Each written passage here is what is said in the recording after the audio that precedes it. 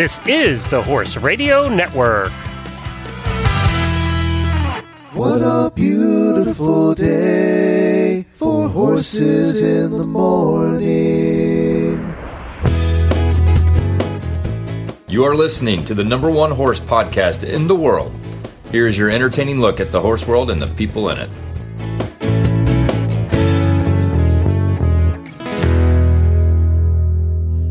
I am Coach Jen in Ocala, Florida. And I'm Mary Kitzmiller from Kemp, Texas, and you are listening to Horses in the Morning on the Horse Radio Network for January 11th. I believe this is episode 2849. Good morning, Horse World. What is your favorite day of the week? You never stop learning. You never stop understanding. It's more in depth than just riding a horse. Exciting, knowing that for the rest of my life I could work on this and I'll never stop learning.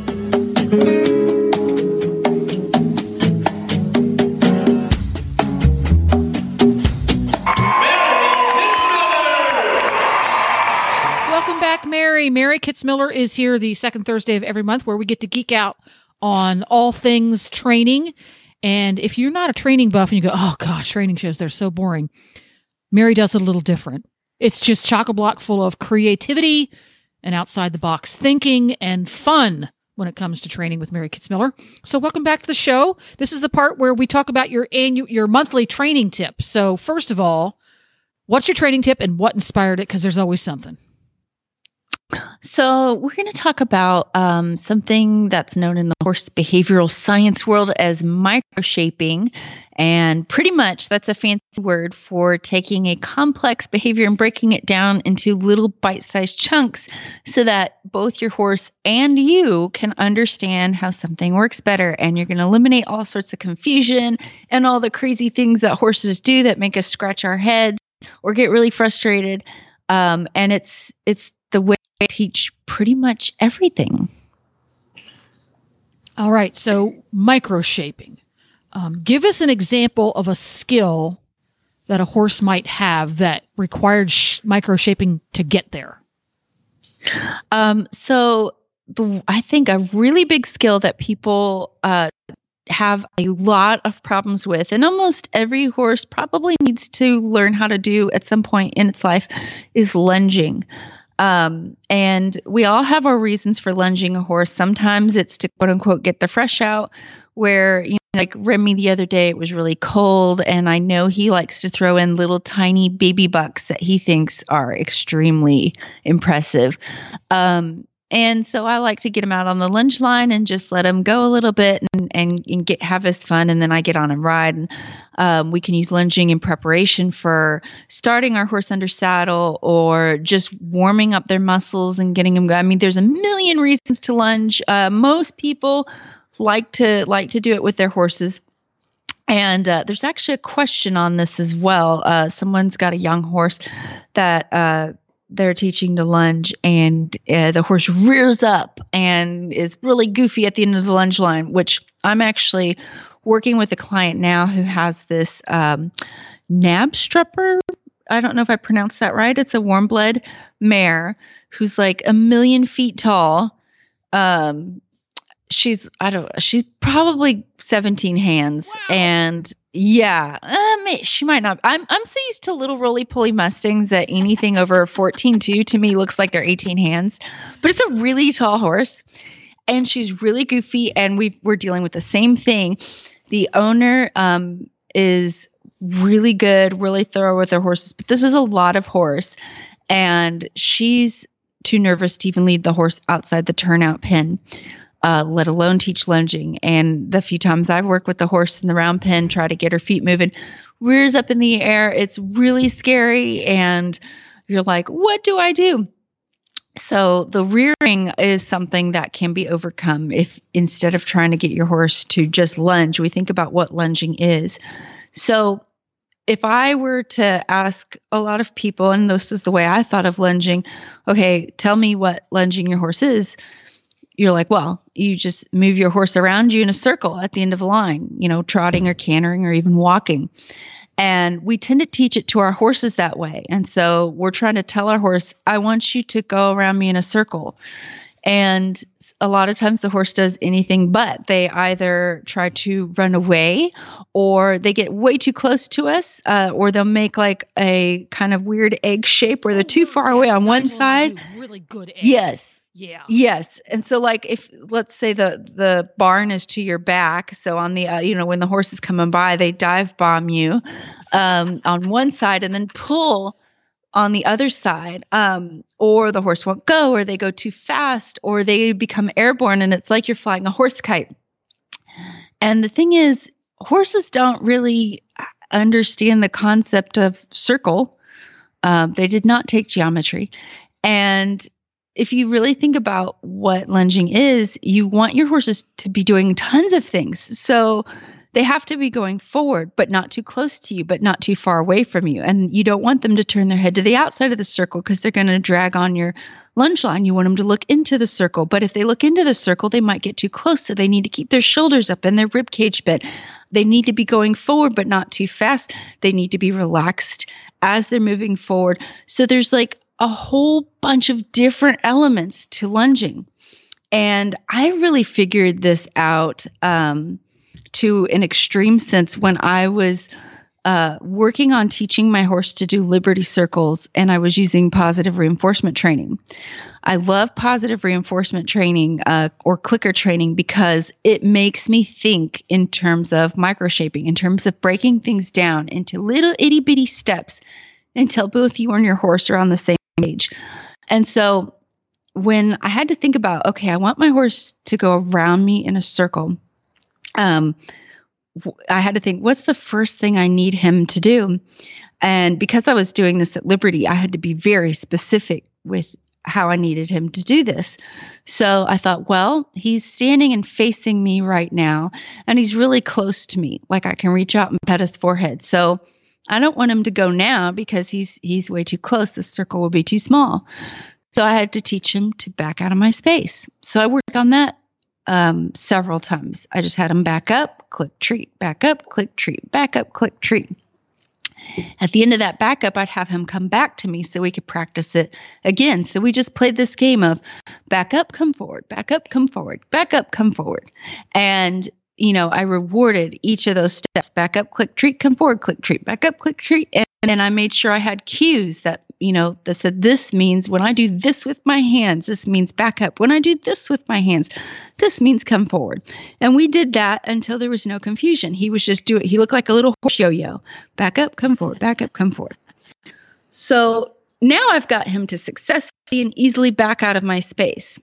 But we can't lunge yet. We can't do a circle yet because he's facing me. So if I were to say, horse, I need you to go forward, but he's facing me, he's going to come forward at me, isn't he?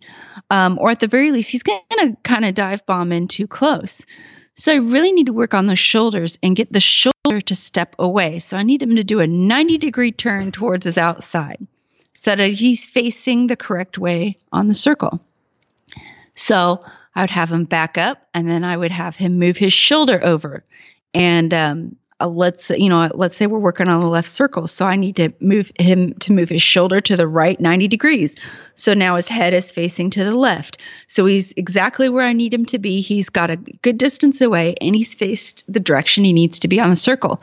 So we practice that over and over again. So I'd have him back up, move his shoulder, and then I'd have him come back in. Back up, move his shoulder, come back in. Back up, move your shoulder, come back in. Until he would just swing that shoulder nice and easily and beautifully to where, he just opened that shoulder up. He's faced the correct way on the circle.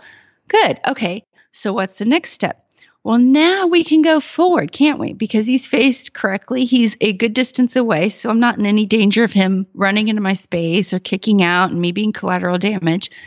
So then what I started to do is have him back up, move that shoulder, now go forward. And I wouldn't have him go forward very far. I just wanted to get him to start the circle.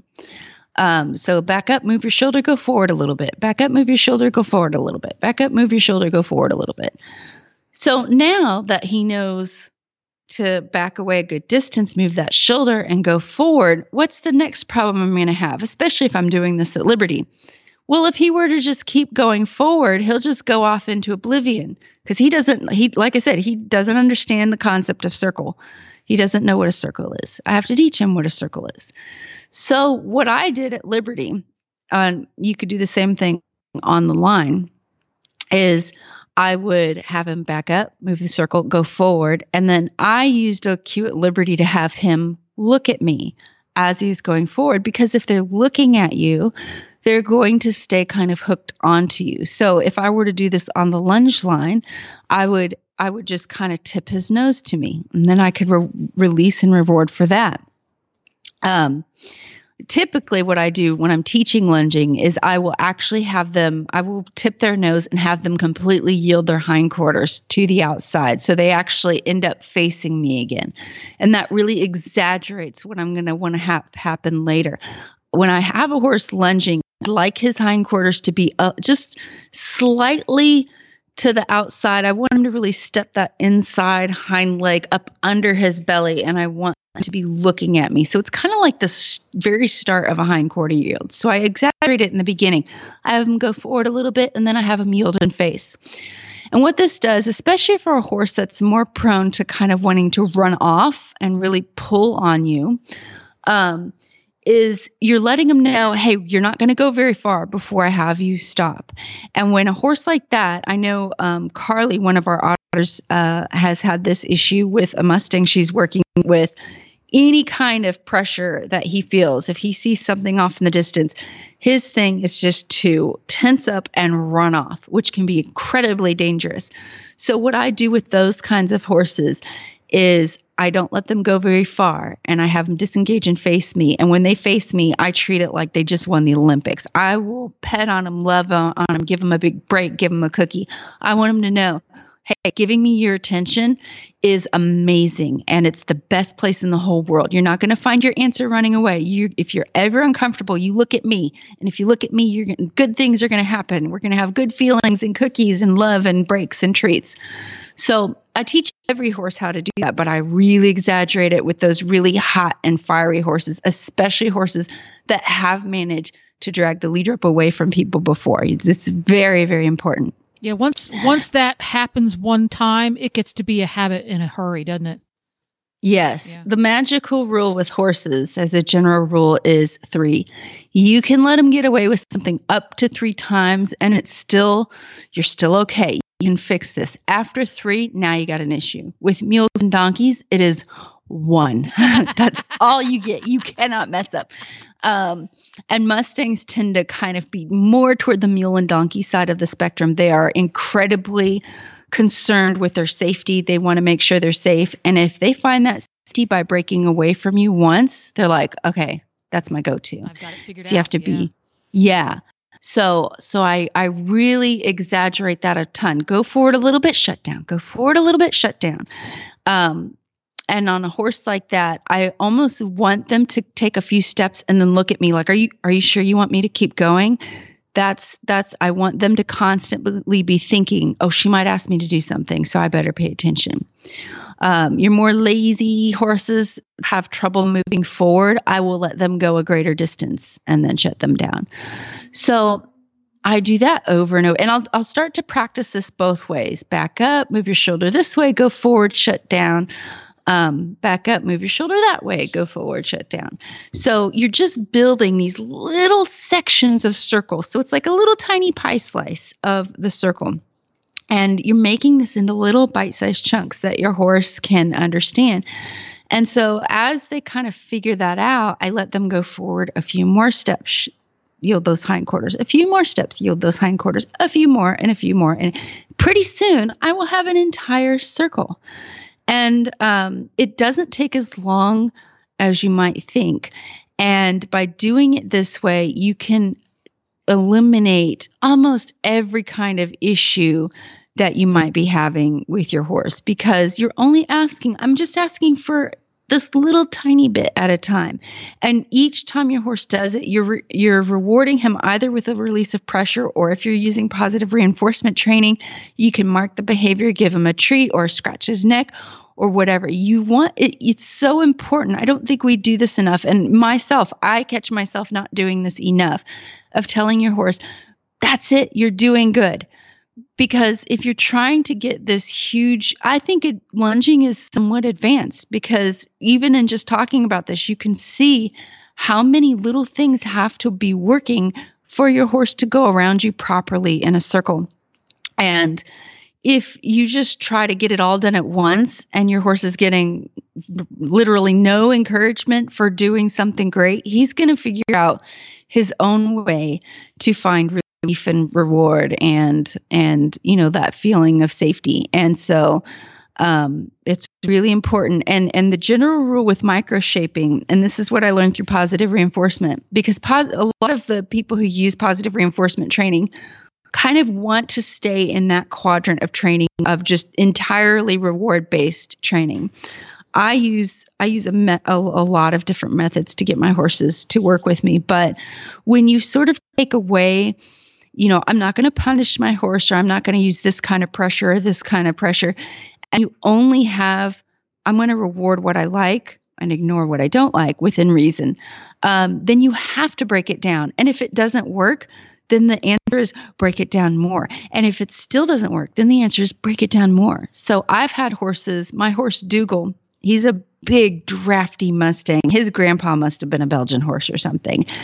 And he is not sensitive at all. I have done jumping jacks in front of him, waving tarps like a maniac, and he will maybe flick his ears at me.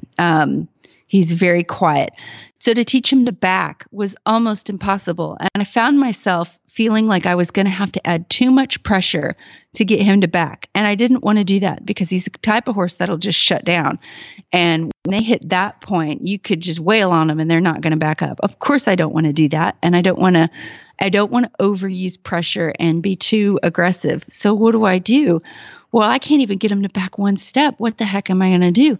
So I started rewarding him when he even thought about, when it looked like he was maybe thinking about backing. So like he might lean back a half an inch. I rewarded it like it was the biggest deal in the whole world. Like, if you can lean back, I'll be so happy. And then I got him to lean back a little bit more. And then I got him to lean back a little bit more. And then a magical thing started happening. He leaned back so much that one of his feet lifted off the ground. And oh my God, I treated that like he had just, he just won a gold medal. And now he will come up to me, and if I don't automatically acknowledge him, he starts backing up like, look at this thing that I do. He's so proud of himself. Whereas it could have easily gone a different way if I hadn't thought to break it down. I could have ended up in a mess with this horse of using too much pressure and him learning to ignore that much pressure. Now I can't get him to back up, for nothing. Yeah. Yeah. And backing up is another one of those skills that every horse has to have. But it is amazing how often a simple chain over the nose is resorted to, which is really not ideal under any circumstances. And I'll do this one really quick because we have to get a hold of our guest today.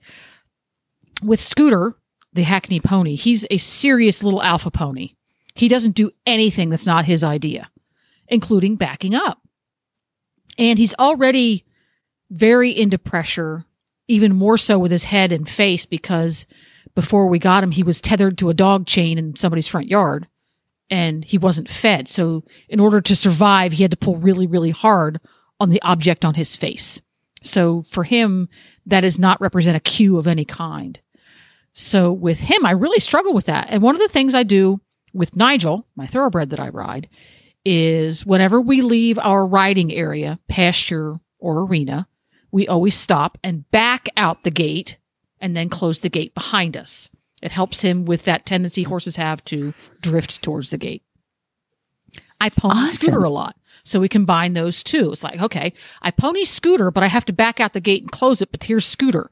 So at first what I do is I take Scooter over and I dally him to a fence post and then do my thing. And well, wait a minute. Scooter can help me do this.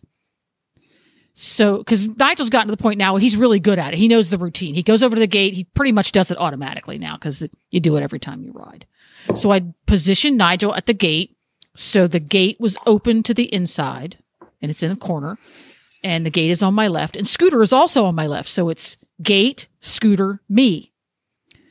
And we have to back up a step and then move to the right, pivot right one step, back one step, pivot right one step in order to get the gate closed. Nigel is very motivated to do this because A, he gets a cookie, and B, he gets to go back to the barn. Scooter also gets the cookie on our way back to the barn because we leave the thing and that's what we do. So he was also motivated. He's going, oh, this is where we go through the gate and we get cookies. And it wasn't but 2 times that he figured out how to back up because he had to go on the scooter to get that cookie. I didn't do anything except place him there. And he couldn't go anywhere else because there was a fence on one side and giant 17-hand Nigel on the other side. And after he did that 2 or 3 times just on his own, trying to earn that cookie, I started adding a vocal command to it. Vocal commands are very comfortable for Nigel, or Scooter, because he's a driving pony. So his life is vocal commands, not leg aids. And by golly, if that didn't transfer pretty darn directly to in harness and in hand. So when I need him to back up when he's on a lead rope, I can now use the command to back and I get a back. Whereas before it was an absolute battle. I was waving my arms, jumping up and down, threatening to beat him in the face, which of course I know I'm never going to do, but he doesn't. Yeah. Take 2 steps back. So again, I broke it down into little chunks that he was like, oh, well, of course I take a step back because I have to stay with Nigel and there's a fence in my way. Well, of course I have to take a step over because Nigel went that way and I'm connected to him and I know I'm going to get a cookie in a minute. So I took something that he already knew and added to it. So yay us. Yay. That's awesome. That's really creative. There you go. We love to geek out on all things training here on Mary Kitzmiller Show. And speaking of geeking out, wanted to mention Total Saddle Fit, the sponsor of today's show. For Western riders and English, they have the products you need to make your ride more comfortable and help your tack fit its best. The perfect saddle pad for Western saddles, the shoulder relief cinch for Western saddles, and the new Stretch Tech shoulder relief cinch for Western saddles. They have a triangle of elastic in the center to allow your horse to breathe more freely. You can find all of these products and so much more at TotalSaddleFit.com. And don't forget, Total Saddle Fit products come with a money-back guarantee, including shipping when you purchase direct from Total Saddle Fit. TotalSaddleFit.com.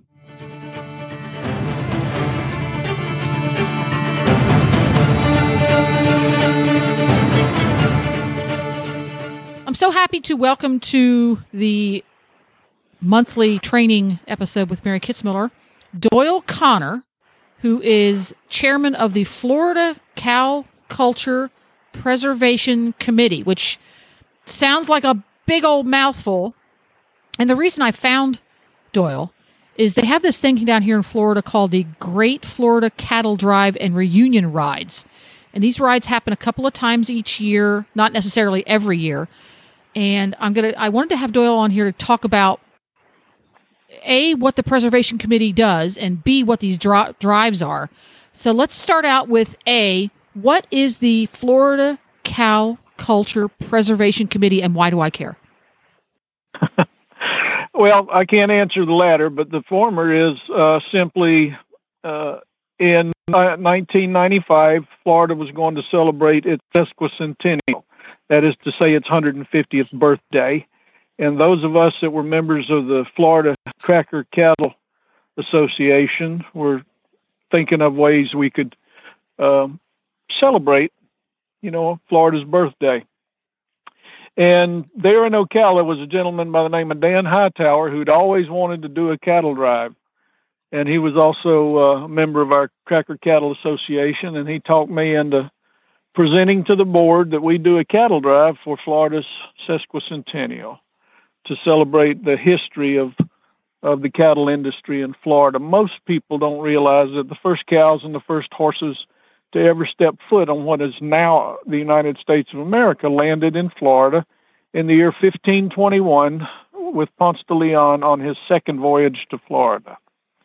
So we thought we would drive 1,000 head of cattle across Florida to celebrate the sesquicentennial. Wait. 1,000? Yes, ma'am. Oh, okay, go ahead. That mind blown. Continue. And we did it. And we had media coverage from all around the globe. We were on the front page of the Melbourne Times and the Tokyo News and you know, all over the world. I've seen pictures of my cattle drive, and all the letters underneath will be in Cyrillic, you know, from Russia and Bulgaria and other places. But we did it, and we wound up with a wonderful committee, putting together a wonderful committee of experienced people that worked their butts off, and we had the largest single event of Florida's sesquicentennial. And we patted ourselves on the back and said we did a good job, and that was fun, and we're never going to do it again because it was 3 years worth of just terribly hard work to put it together. But 7 or 8 years later, people started saying, hey, we ought to do it again because it's very selfish of us to have done this and to hold it to ourselves and not offer it to, another generation or all the folks that tell us every time we see them, dang, I wish I'd have gone on that thing with you. So we decided we'd try to do it, and we would do it every 10 years. But it's been hard on a group of 30 or 40 people, committee members, 2 years worth of planning for a week's worth of doings. Then we decided after the last one in 2016 that since the year 2021 marked the 500th anniversary of Florida's, being the birth of the cattle industry in America and the horse industry as well, that we really needed to do it this year. Well, the plague hit us and everything was put on hold. So instead of doing it in 21, we're going to do it in December 4th through the 10th of 2022, and we're going to drive another 1,000 head of cattle. We're going to start off at Deseret Ranch, which is east of Orlando, and that is the largest ranch east of the Mississippi, and it is home to the largest commercial cow herd in America. They have a wonderful history, and we're going to go start there. We'll spend a couple of days on their place, work our way south to and through some of Florida's, most beautiful and historic cattle ranches, and wind up down at the little town of Kenansville at the Silver Spurs practice arena down there for what we call our frolic, which will be music and history, and everybody can watch the cows come in, and we'll have, whip makers and spur makers and saddle makers and people of doing crafts of the period. So the Florida Cow Culture Preservation Committee works year-round to do just that, preserve the history and the interest in the cattle culture, the cowboying that's taken place in our state and only our state for 500 years. So when you do the Great Florida Cattle Drive, first question is, how do you come up with 1,000 head of cattle? And are they historically correct cattle, or is it whatever cows you can get? No, they have to be Spanish type cattle. That would include our cracker cattle, which we've been describe cracker very cattle. actively. What do they look like? Cracker cattle are direct descendants of the Spanish Andalusian cattle brought here in the 1600s. They are genetically tested direct descendants. Wow. So what does one look like to the average Joe that would see one? What would he see? Like a little longhorn or Corriente cattle, roping steers. Okay, so they use cracker cattle a lot for roper steers, but they're heavily horned cattle. They have big giant longhorns that are going to poke me. Okay, I got that. But they really don't. The longhorn cattle, you've got to remember, for many, many, many, many generations, the people out in Texas have bred longhorn cattle selectively to get those long horns. Mm-hmm. If they'd have just been left in the brush, they'd pretty much look like what our cracker cattle and Corriente cattle do. Mm-hmm. which is a horn that comes out and sweeps forward, because these are the basics of the Spanish fighting bulls. So they're not built to go out for pretty; they're built to go forward for protection. Gotcha. So you've got your cattle now. Are there obviously there are commercial breeders here in Florida who still breed this type of cattle commercially? Therefore, you have them available to make this drive. We almost bred them out of existence, trying to quote improve them. Yeah. Which is so my father and a bunch of other Florida cattlemen decided that they wanted to preserve the cattle that their fathers and grandfathers had used to make a living. And they did. They've started the Florida Cracker Cattle Association, the Florida Cracker Horse Association, and we've gone from being the third most endangered domestic species in America to a breeding book that has about 6,000 registered cattle in it now. So we've turned the corner. While there's still, the genetics are still rare, they at least are no longer looking towards extinction. No longer endangered. So that was my first question, where you get the cows. How did you decide the route that you take on this every 10-year ride? Well, it's changed a little bit, but basically it goes from, first it went from Yeehaw Junction north to Kissimmee. Then 10 years later, we could not do that because, the last 10 miles into Kissimmee to the rodeo grounds in Kissimmee was all neighborhoods and it was built up, yeah, apartments and that sort of thing. So we reversed it and we started a little south of St. Cloud and went south. We did that twice, and then now we're going to move east with a new route. And so it's going to be is the route continuous, or do you have to occasionally take all the cattle and put them in a truck and move them to the next spot, or are you able to just keep them on the ground the whole way? Oh no, we just in this instance we're going to drive 90 miles or so, and we only need the local law enforcement to stop traffic on 192 one time. That's it. The rest of it's going to be on historic ranches. Wow. And so when you're going 90 miles, is this, I might have missed this, but is this all in one day? Do you camp out with the cattle? No. I was about to say, I'm not sure that we'll average about 10 miles a day. In 1995, we had 1,000 head of cattle. We had about 40 head of the guys that were cow hunters. They were to take care of the cattle.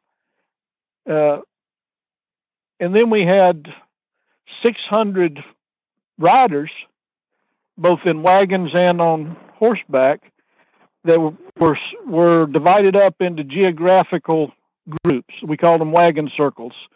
So wagon circle number one was pretty much all of the people from out of state and out of the country. We had people from all around the world and North Florida. And then region two was, Gainesville, Ocala, and we had six wagon circles, and each day a different wagon circle got to come forward and drive the cattle. So everybody that wanted to actually got to go forward and help drive 1,000 head of cattle. This year we're going to try to double that. We're going to try to let each group come forward and drive the cattle twice during the drive. But you're allowed to bring 60 pounds of stuff, and we will carry it from this camp to the next camp, and that's all you get. There's no campers, there's no trailers, there's no trucks, there's just we're making it as primitive as we possibly can. And it's it's the adventure of a lifetime. Everybody that's ever been on it can't get together with anybody else that was on it and not talk about it. It just was amazing. We have teachers that teach the kids along the way. The kids all have to write historical diaries for their classrooms. And each night we present a historical presentation from some part of Florida's history, from pre-Columbian to the 1880s cow camps and whatnot, Spanish occupation, Civil War. And then we have poets and singers and storytellers like myself. And you feed everybody. We feed, you pay us, and once you hit the trail, you don't have to pay for, we provide all the food for you and all the food for your critters. Right, because otherwise, 60 pounds of gear that gets shuttled. That does not include food and hay. That's no, right. and That's it doesn't include whatever it. you can. It doesn't include whatever you can put on your saddle either. Or your wagon. If you take a wagon, we'll take 60 pounds if you want, but you can take 200 or 300 if your horse can, or team of horses can handle it. So if you choose to do we'll start here. Part A. This isn't something where you can just show up in your pink polo wraps, modern riding breeches, and a rat catcher. There are rules and regs. You will be thoroughly spanked. You would be thoroughly spanked should you try to do so. Talk to us a little bit about what you and your horse are required to wear and why. We request that you try to dress as authentically as possible to the 1880s. That's not mandatory, but that's what we request. Now, what is, the things that are not allowed are baseball caps, T-shirts, an inordinate amount of loud colors. Barrel racers now love a lot of dash and a lot of flash.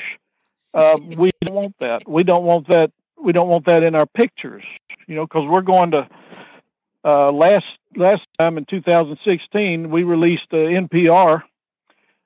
We did a documentary on the drive that was on National Public Radio across the nation. And, we wanted it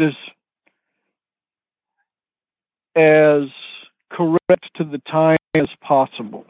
And we realize it's not possible, but we're going to do the best we can. And I'm looking at the pictures and yeah, I think if someone wants to do this, they're not going to have to break the bank getting reenactment gear, but just good functional Western clothing looks pretty, looks good and adequate. And we'd rather you wear your beat up old work hat than the one you wear to funerals and rodeos. I'm just laughing because only a true, genuine cowboy could say the one you wear to funerals with a straight face and mean it in his heart of hearts. Yeah. But that was a little intimidating to me at first when I was reading through what to wear, and then I dug a little deeper and went, "Oh, that's really not very far off the ranch wear that a genuine working cowboy would wear today." No, ma'am. No, we don't. But there'll be a lot of, like myself, I tend to wear old timey stuff. It was 30 something degrees here in Tallahassee this morning. So I've got a herringbone wool vest on and a 4x4 red, what we call wild rag scarf. I got a wild rag scarf around my neck, and I got a cowboy hat that I wear. I don't wear into my office, but it's in my car. That's just what I wear this time of year. And it's exactly what could be worn on the cattle drive. So if one would see one of the wagon participants, what would I be seeing there? Well, we've got some folks that, absolutely look like they were right out of the 1880s. We got a lot of ladies that just, bust their butts to do it right.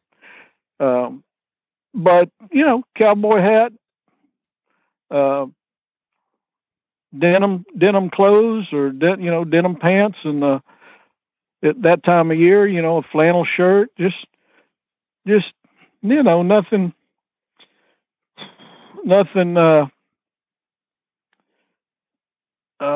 Hank Williams tassel shirt stuff try not to do that.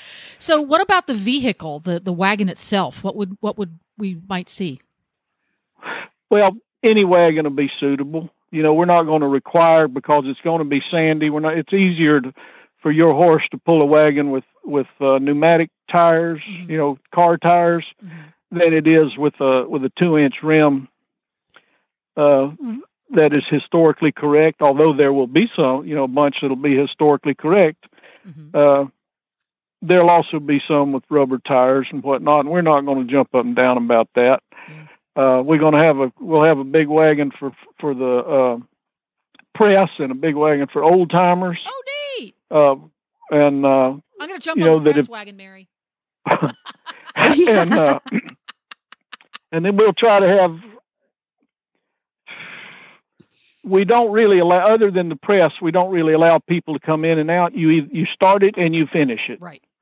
Well, yeah, that would be a logistics nightmare to have people coming and going. And there'll be people lost in the woods, because a lot of these places we're going to camp, you're not going to know how to get there. Yeah. I mean, very few people on earth would know how to get there. So I'm of course getting really excited about this, and I'm thinking, oh man, this might be something I want to do. My issue is I've only taken my horse on at most 10-mile trail rides. So if I were wanting to get prepared for this next year, first of all, I assume it's possible to sign up, and what kind of conditions do you need to condition your horse to? Do you recommend more than one horse so that you switch out horses during the ride?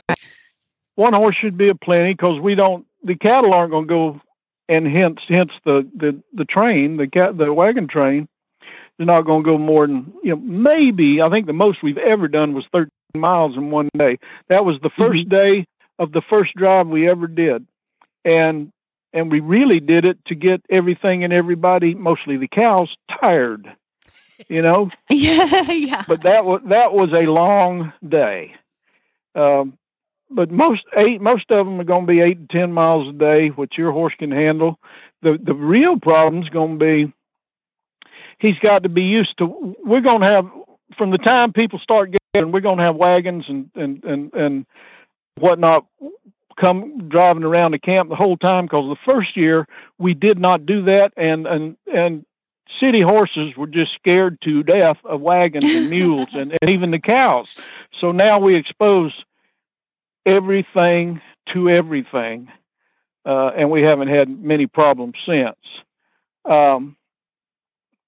We do, and then you talked about and the trail rides. We do a trail ride of initially it was kind of leaning towards participants, folks that had been on the cattle drive, one or more, and it's called a reunion ride. We have it at the Florida Agricultural Museum in Palm Coast, just south of St. Augustine. There's thousands and thousands of acres, beautiful acres in there that we can ride, and we have the last weekend in January, we have a trail ride just for everybody to, and then that's one where you can bring your motor home and you can sleep in your living quarters trailer and do all that kind of stuff. And we just get together and tell stories, ride horses, make music, and have fun. So what I'm getting is, if you want to participate in the cattle drive, which only happens once every 10 years or so, yes, ma'am. You need to be able to feel comfortable that you and your horse can remote camp. We're talking seriously remote. You can deal with a large number of cattle, a large number of horses you've never met before, and some banging, crashing wagons pulled by mules, walking through swamps with maybe knee-deep water here and there. So this is for a mile or more. Or more, and that there'll be wet spots, boggy spots where, old Salty better be broke, or he's gonna be by the end of the day. Right. And as a native Floridian now, I've lived here for 8 years, so I can call myself native. If you've had lots of rain in certain areas, you will be walking through water up to your horse's chest for 3/4 of a mile or a mile. And like you said, even if horses don't like it, they get used to it real fast when it's like that. Well, that's the one good thing about crowds. You know, my horse is going down there, and oh my God, I don't want to go through that creek. And then the horse on each side of him does, and so he says, "Oh hell, I'll do it," and away he goes. And away he goes. So this is a significant adventure, not to be taken lightly. But yes, Mary, you need to come down and do this. Yes, indeed. Yeah. Yes, indeed. I will guarantee you that you will be exposed to things you've never been exposed to. You will develop a relationship with your horse that you didn't think was possible. And the same for people around you. Wonderful, salt of the earth, cracker folks that many of them have done this every day of their life. And then some are lawyers from Miami that just wanted to have an adventure. You'll meet people and make friends that you will cherish till the day you die, and you will also have put together memories that will stay with you and you'll share with your grandchildren if you don't bring your grandchildren. Oh, that's a good question. How old does one have to be? If you do, old enough to ride a horse, I think we generally limit it to 6 or 7. 7, I think it is. And you have to be able to ride independently. Yep. Yeah. No. Or ride, or we might make exceptions for those in wagons. There we go. That's a good point. Yeah. Cool. Well, I will put a link to the Florida Cattle Drive and Reunion Rides Facebook page in the show notes for today. And if you don't remember how to get to our show notes, if you just Google Great Florida Cattle Drive or Florida Cracker Cattle Association, Florida Cracker Horse Association, all of those things, you will find these guys have great SEO. And Doyle, thank you very, very much for taking time out of your day today. This was a short notice. I called you yesterday and said, "Can you come on tomorrow?" For taking time out of your day and telling us all about this. And I'm excited all over again.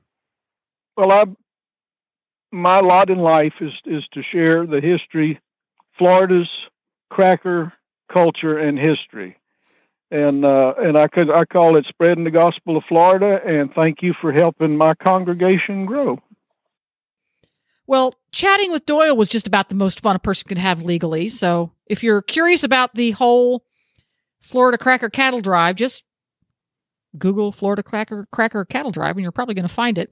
I'm going to continue to encourage Mary to participate. Yeah, I'm already making plans because that sounds super fun.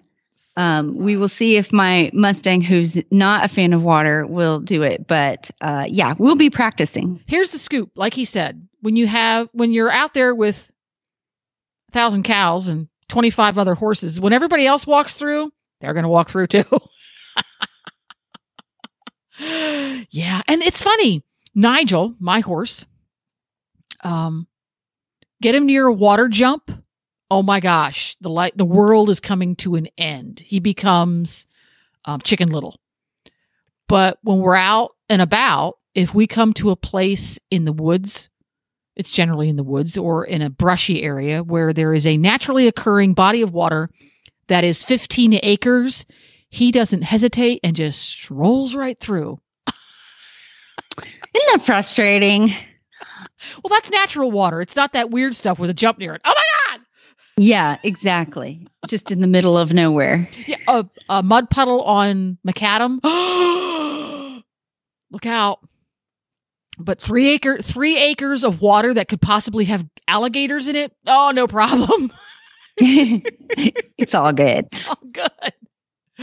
Well, speaking of training issues, it's time for Q&A. If you want to have a question answered by Mary, you need to be an auditor. What's an auditor? An auditor is someone who helps support Horse Radio Network programming via our Patreon. All you need to do is go to Horses in the Morning and look for the auditor banner. It's usually on the right-hand side of the page to learn how to become an auditor.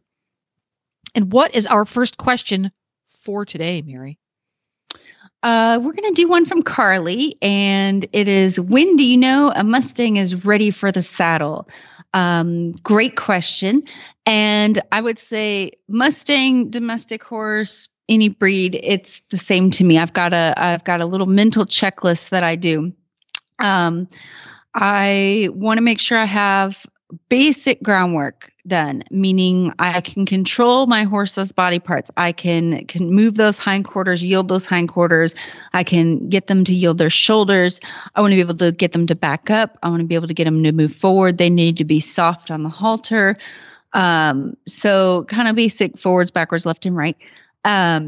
I want I will have done some desensitizing exercises that will prepare them for the saddle.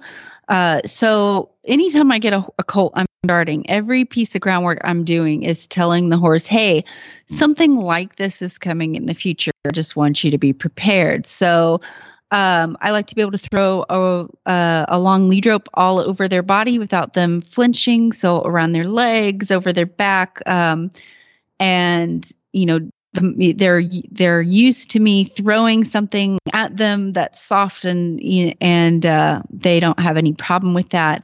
Another exercise I will do with the lead rope that prepares them for the saddle is I will throw the lead rope over their back just behind their withers and grab the end of it. And so I wrap it around the horse just where the girth would go. And I should be able to move it up and down and actually pull on the end of the lead rope like I'm tightening a girth. And I will work them up to where I can pull it as tight as I will adjust that girth. So they should be used to that. And I actually do that all up and down their belly, not all the way into the flank area, but because my saddle has 2 cinches, they need to be used to where that back cinch is going to go as well. So that's something I definitely want to have done. I like to do a lot of flag work with my colts. So it's this little soft flag at the end of a stick. And I should be able to move it all around them and touch them just about anywhere on their body and they don't freak out. So that's something that I like to be able to have them to do. They need to be able to move forward easily because to me, I haven't properly done my first saddling unless I can get that horse to move, walk, trot, and canter with the saddle. And the reason that's incredibly important, and I've seen some wrecks where this hasn't been done, you can get a horse to accept a saddle standing still and walking and trotting, but unless you've done those 3 gaits, walk, trot, canter, the saddle can kind of sneak up on them and surprise them. And you don't want to have that happen in a non-controlled setting. So they need to be able to feel what that saddle feels like when they're moving through all of those gaits. So when I put the saddle on a horse for the first time, even a horse that's really forward, when you're wrapping these girths around the horse's belly, they tend to want to shut down a little bit and they don't want to move forward because it feels weird. So if I don't have that horse moving really well before the saddle, it's not going to work out for me when I do saddle them. It's going to be very difficult. So before I saddle them the first time, I need to be able to easily get that horse to move out into all 3 gaits and he needs to be relaxed about it. I don't want him running off. And I need to be able to shut him down at all 3 gaits because you never know when you saddle him for the first time. I've had times where I thought I got that saddle nice and snug and they go around half a circle and I see that saddle sliding and I realize I didn't do that girth up properly and I needed that horse to shut down right now so I can go fix it because probably one of the worst things that you can have happen that first saddling is to have that saddle slip under their belly. That messes them up pretty bad in the mind. You don't want that to happen. So just in case, you have a girth break or you realize you need to adjust that girth or the horse has gone into quite a panic because they really are upset with the saddle. You need to be able to shut that horse down no matter what. So when I'm doing my groundwork, I teach my horse very gently how to yield at all 3 gaits, but I will even do what's called a fire drill, is what I call a fire drill, where I will kind of rush that horse forward a little bit, like add just a little bit too much pressure and make sure I can shut them down. And I'm just preparing them. Hey, sometimes it's going to be too much. I'm going to try to prevent that from happening, but sometimes it's going to be too much and you're going to be a little nervous and I still need to be able to get you back to me. I don't want to lose that lead rope when they have that saddle on the first time. Bad things can happen. So again, move forward at all 3 gaits, shut down from all 3 gaits. Let's see, what else? pretty much, I'd say just basic desensitizing, basic groundwork. You need to have that emergency shut button working for you. And to me, I've done my homework correctly when that horse stands perfectly still for that first saddling. If they are moving around and it's more than a few steps and they're really starting to panic before I've even gotten the saddle blanket on, that tells me, okay, nope, we're not saddling today. We have more things to work through. So, and I have no problem. I've had times where I thought we were ready and it was too much. And so, nope, we need to go back to back to our groundwork and make sure, I want that horse to stand really still and really relaxed because, I need time to adjust those girths properly and make sure that saddle's fitting. And if he's kind of moving sideways and stuff, it's going to be really difficult for me to sling that saddle on him and get my girths, all my girths done and stuff. Mm-hmm. I'd say the final thing that you want to make sure, and I'd say this applies a lot to Mustangs, is I will do a lot of work with their feet and legs. And it doesn't sound like it's related, but I will do some work with the ropes around their legs, make sure I can pick up their legs with a lead rope or a lariat, touch their legs with, with different objects, rope, stick, flag, my hands. And the reason I say that is I think that takes a lot of a horse's desire to kick out away from them. And, I think it's just another good thing to do to them mentally before that first saddling. They need it done anyway. Yeah, I would say that's a pretty good list of things to check off. But, your horse is going to tell you if they're moving around and they don't look right when you saddle them, don't saddle. Go back and work on some more stuff. So what might I look for? What are some of the subtle indications that my horse is being still, but he's being still because he's shut down versus being still because he's like, oh, I'm cool with that? What Great question. So this can be really hard to spot.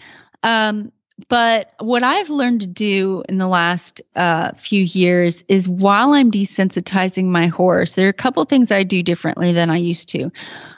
One is, let's say I'm desensitizing my horse to something that's pretty scary to him. Usually the flag can be pretty frightening initially.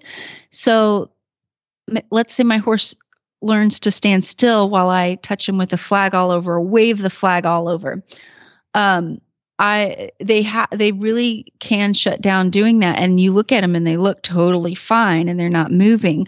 But really they've just turned off and kind of gone onto screensaver mode. And then they can come back and surprise you because they're standing still and you're like, great, now I'm going to saddle you. And then all of a sudden they wake up while you're doing the cinch up and they're like, I am not okay with this. So in order to prevent that, I will do a little flagging with the horse and, when they're standing still and that's great. And then immediately, like as I release the flag, I'm going to yield that horse's hindquarters and loosen his feet up a little bit. And I call it untracking. I just want to untrack those hindquarters and just say, hey, you've been really still like a statue. Your knees are kind of locked. Move your feet around again. And I'll do that every so often as I'm desensitizing. The other thing that I have really changed that I used to not do is I used to only release if my horse is perfectly still. And I wouldn't, if they were moving around, even just walking some gentle steps, I would just keep going until they stand perfectly still. Now, I actually don't mind if, as long as it's kind of a controlled sort of disengaging the hindquarters way, I will let them move a few steps. I'm not a stickler about that because to me, that means they're still kind of engaged in the situation.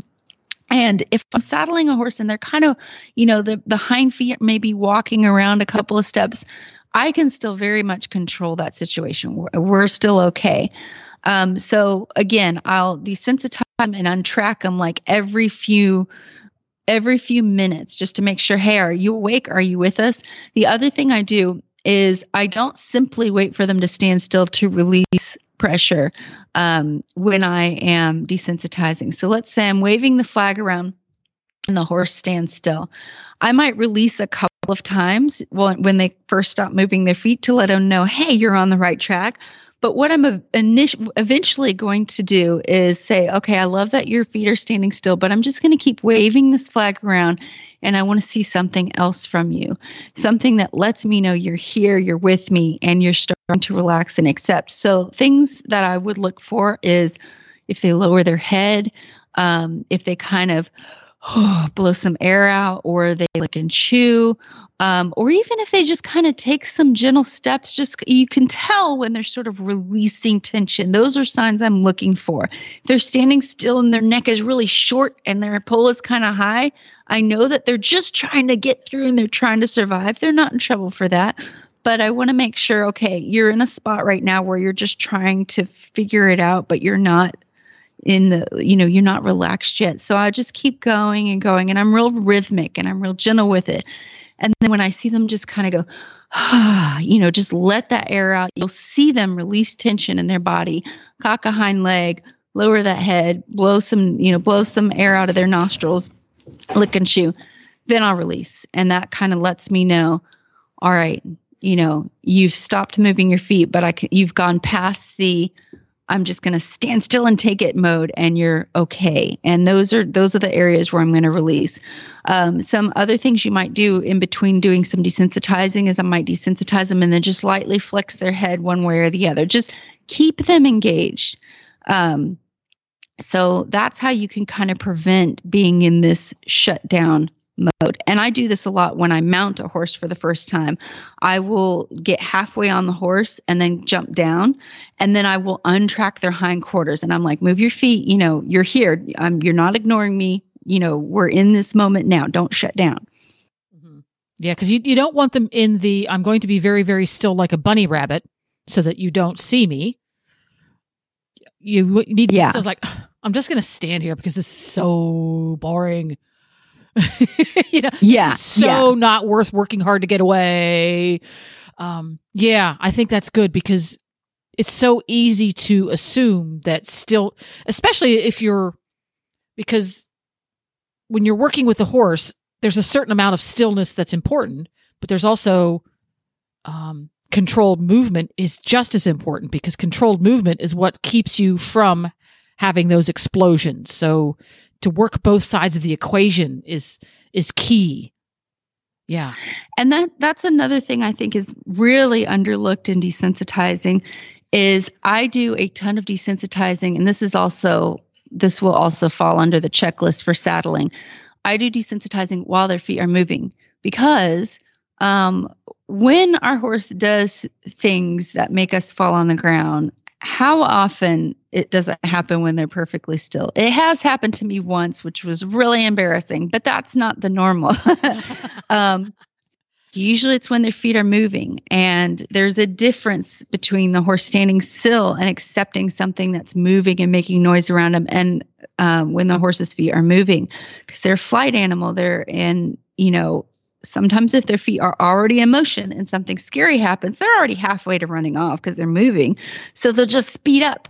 When I'm getting my horse to walk, trot, and canter around me, I will also use my flag and kind of gently wave around. I will touch them with the flag as they're going around. I might throw the end of my lead rope at them as they're going around. So that just kind of prepares them. Hey, the saddle's going to be on you. Then when you start moving, that saddle is going to move with you, and those stirrups are going to flap. I just want you to know you can't completely prepare them to be perfectly fine with the first saddling. But you can let them know as you're doing groundwork, hey, something like this is going to happen in the future. I just want to see how you're going to do with it. There you go. Perfect. All right. What's our next question? Okay, so this actually ties right into what we were talking about with the shutdown horse. So this one's from Danielle, and she says, how do you personally, meaning me, reach a shutdown horse?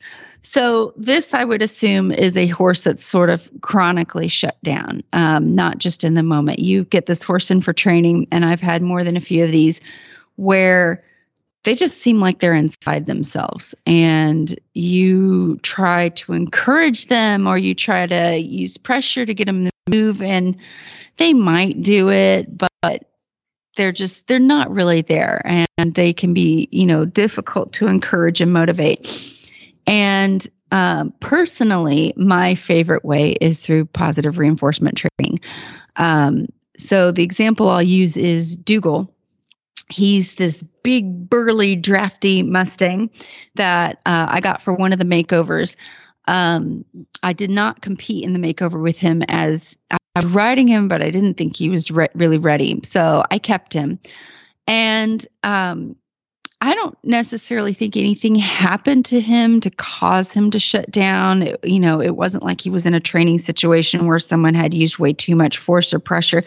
He did go through the stress of getting gathered and hauling across the country. So I'm sure that contributed to it. But I'd ask him to do something and he would go from no reaction. But if something really scared him, he would react in a very big and scary and airborne way.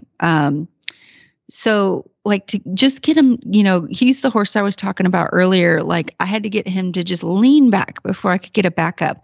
And same thing with the trot. I could get him to trot, but it took a lot. Just like I said, me jumping up and down and waving things, and I could only get a few steps, and then that was it. And so I started clicker training him, and I got him used to taking food out of my hand, and I started target training, which is the first lesson I teach, where you teach the horse to touch a target and then you click and you treat. It's the first lesson I teach because it's very easy for them to get the point of, and it's a very great way to teach them the mechanics of clicker training. You do this simple task, you hear the marker signal, that means food's coming. And it's the basis for where I can start doing my more complex exercises. And with Dougal, I could kind of get him to nudge the target. Like I almost had to mush it on his nose to get him to touch it. And then I even had to open his mouth and put the food in there. And he would eat it. Like I knew he liked it. I don't think it was that he didn't like the food, but he was like, I don't care. Like, okay. And I just kept doing it every day. And it was weeks that I thought, is anything happening? Are we doing anything with this? Because most horses, especially domestics who are used to having had treats and they like treats, you teach them the target game and they're like, oh my God, this is a thing we can do. And they get so excited and they hear the click and they're like, yes, what do I need to do to hear more clicks? Dougal, he didn't care. He put up with me. But slowly over time, I started to see a change. All of a sudden, things became easier. He not only started to touch the target on his own, but he would actually walk a few steps to touch it if I put it a distance in front of him. So, he started following the target, and then he started picking up the trot. And then I think the most magical thing I noticed is when I would walk near his turnout pen, he started nickering at me every time he saw me. And to me, with the horse that was so just not there and not interested and not about anything I wanted him to do, when he started seeing me and he would start nickering, I was like, oh my God, you love me. Really, he just really wanted to play the game. And I would walk into the turnout to get another horse to work with, and he would start showing me things. He's like, hey, remember how we worked on the backup? And he'd start backing up, or he would start picking up a trot near me. And to me, it was so awesome. I was so happy to see it. That was a clear indication of, I remember what we worked on and I really want to do it again. And so I think clicker training, again, for me personally, is the best way I've seen profound results on horses that were really just kind of not really with it.